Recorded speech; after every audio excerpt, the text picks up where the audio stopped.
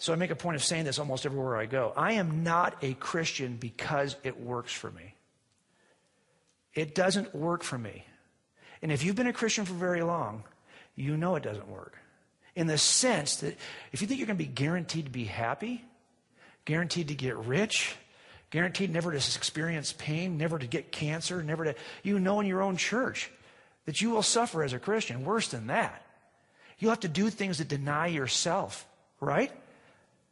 I never denied myself before I became a Christian. You kidding me?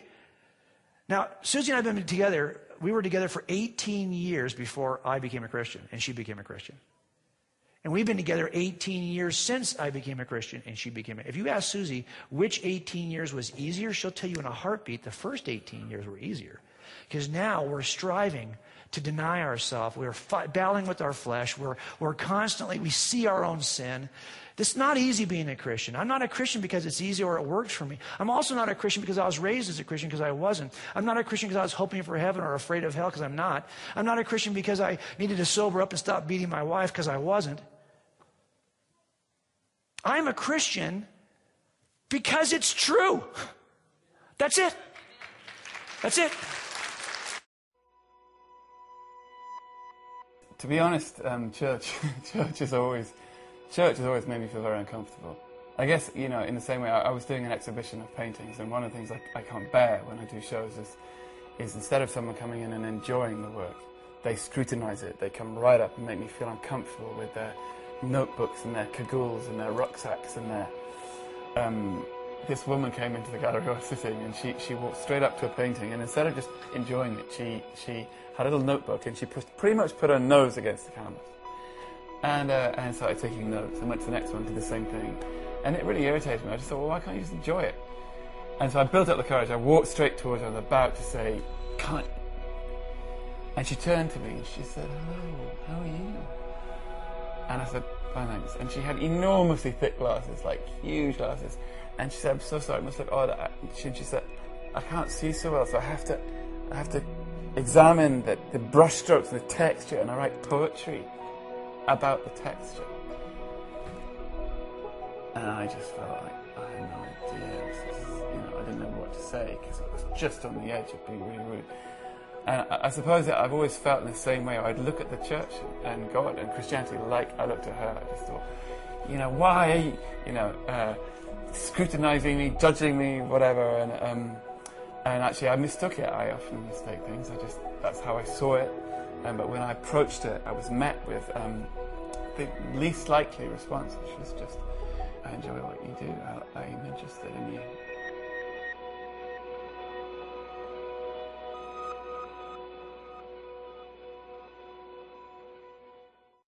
I've seen men spend their lifetime making money, and I know some of the richest men in America, and I know how miserable some of them are. I've seen men strive all their lives to attain political power, and they get political power. They get the office they were seeking, but it doesn't bring the peace and the joy and the happiness and the fulfillment they thought it would. But here's an interesting thing. I've never seen a person give their lives to Jesus Christ sincerely, but what they didn't find what they were looking for. He satisfies the deepest longings of our hearts and our lives. I wonder how many more sermons it would take to win you to Christ. How many more warnings will God have to give you? How many more graves will have to be dug? How many more wars will have to be fought? How many more earthquakes or tornadoes and floods will have to come before you make your decision? The thief on the cross took that one moment and said, "Lord, remember me." And in that moment, Jesus said, "Thou shalt be with me in paradise." That quick, you can make your decision and commitment. And remember, God loves you. He has a plan for your life.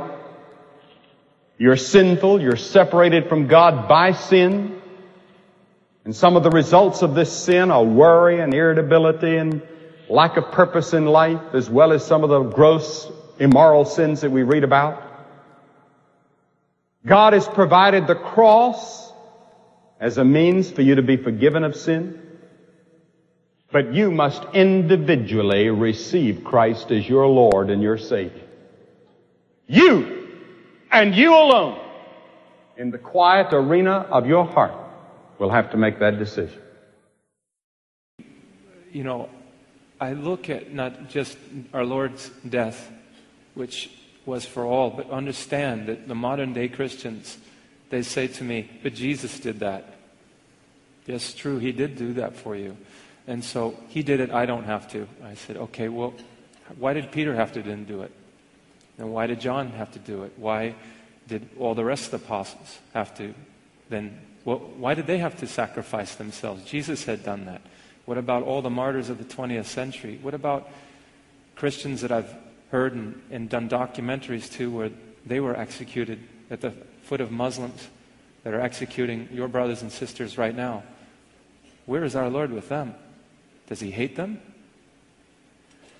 We cannot continue as Christians to sit here and say, well, I'll only be a Christian if it's about prosperity, you know, that we have plenty.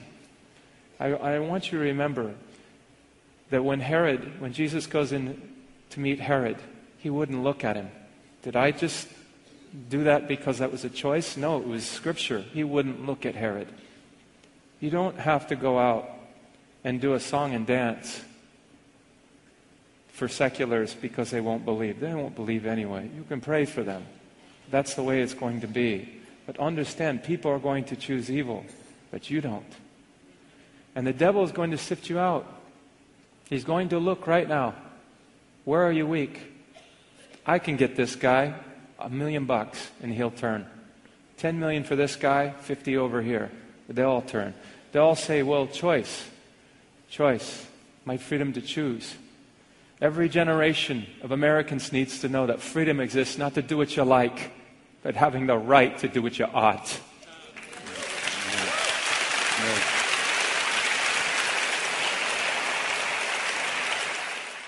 If you want to look at it this way, the problem I see right now is the fact that many Christians have immersed themselves in paganism. They want to be cool to their Christian or pagan friends by being a little pagan so they can be cool. There's nothing cool in this. The only thing lacking in you is that you don't want to be holy. Well, here's what will happen. We'll all come to task one day. And you either get a chance to lay it down for Jesus or you'll get to deny Him. But it will come in our generation this way. There are many things that you see on the horizon right now where you're going to have to make a choice. You will have to make a choice. I was in Croatia recently. There were 26 Roman Catholic priests, Franciscans, 26 of them. Stalin had taken over.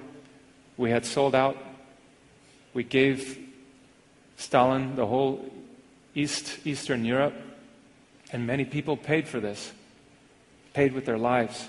The communists came in. They took the crucifix down. They put it down, and they said, deny this to the priest. Deny this, or you die. And they executed him. He said, no, I won't deny it. Shot the second guy, too. By that time, the captain said, bring my Jeep over, take the gasoline. Grab the most weakest man here, the man in the wheelchair, Franciscan. Pour the gasoline on him. He lit a match. He says, you guys want to see this? And he looks to his brothers and he says, let me burn. They burned him and they shot the rest of them. But they all had a chance. Now, is that hard to hear? Is the passion hard to watch? Your death is imminent.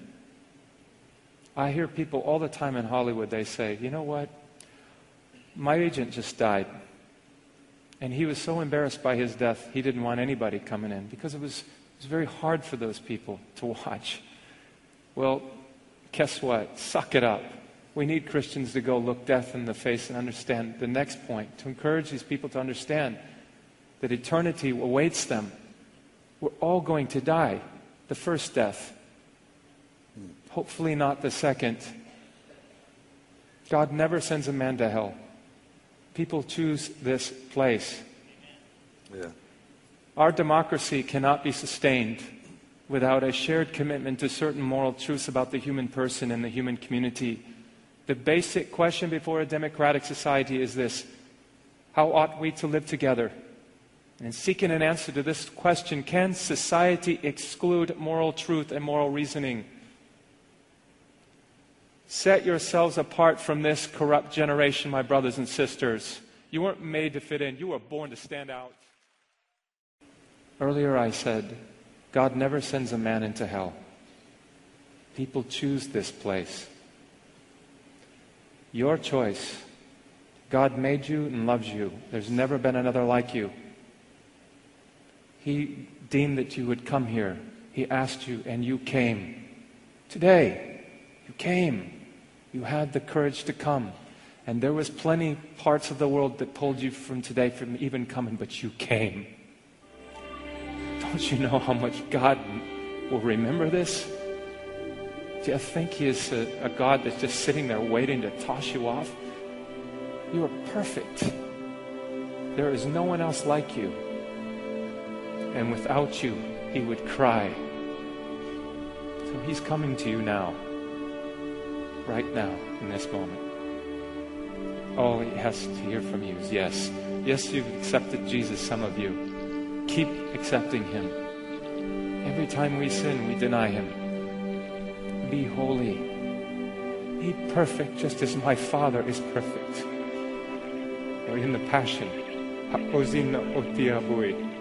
Kuma bezrati. Shamereni meresha tasher tamanu alai.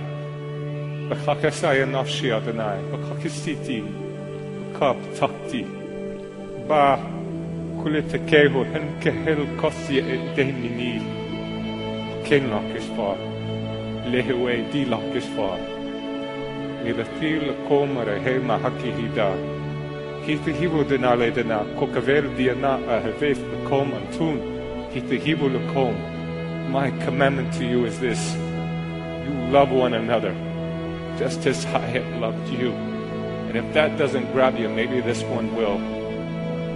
Your name may not appear down here in this World's Hall of Fame. In fact, you may be so unknown that no one knows your name. The Oscars and the praise of men may never come your way, but don't forget, God has rewards that He'll hand out someday. This crowd on earth, they will soon forget when you're not at the top. They will cheer like mad until you fall, and then their praise will stop. Not God, He never does forget. And in His Hall of Fame, by just believing on His Son, forever there's your name. I tell you, friend, I wouldn't trade my name, however small, that's written there beyond the stars in that celestial hall, for all the famous names on earth, or the glory that they share. I'd rather be an unknown here and have my name up there. God bless you.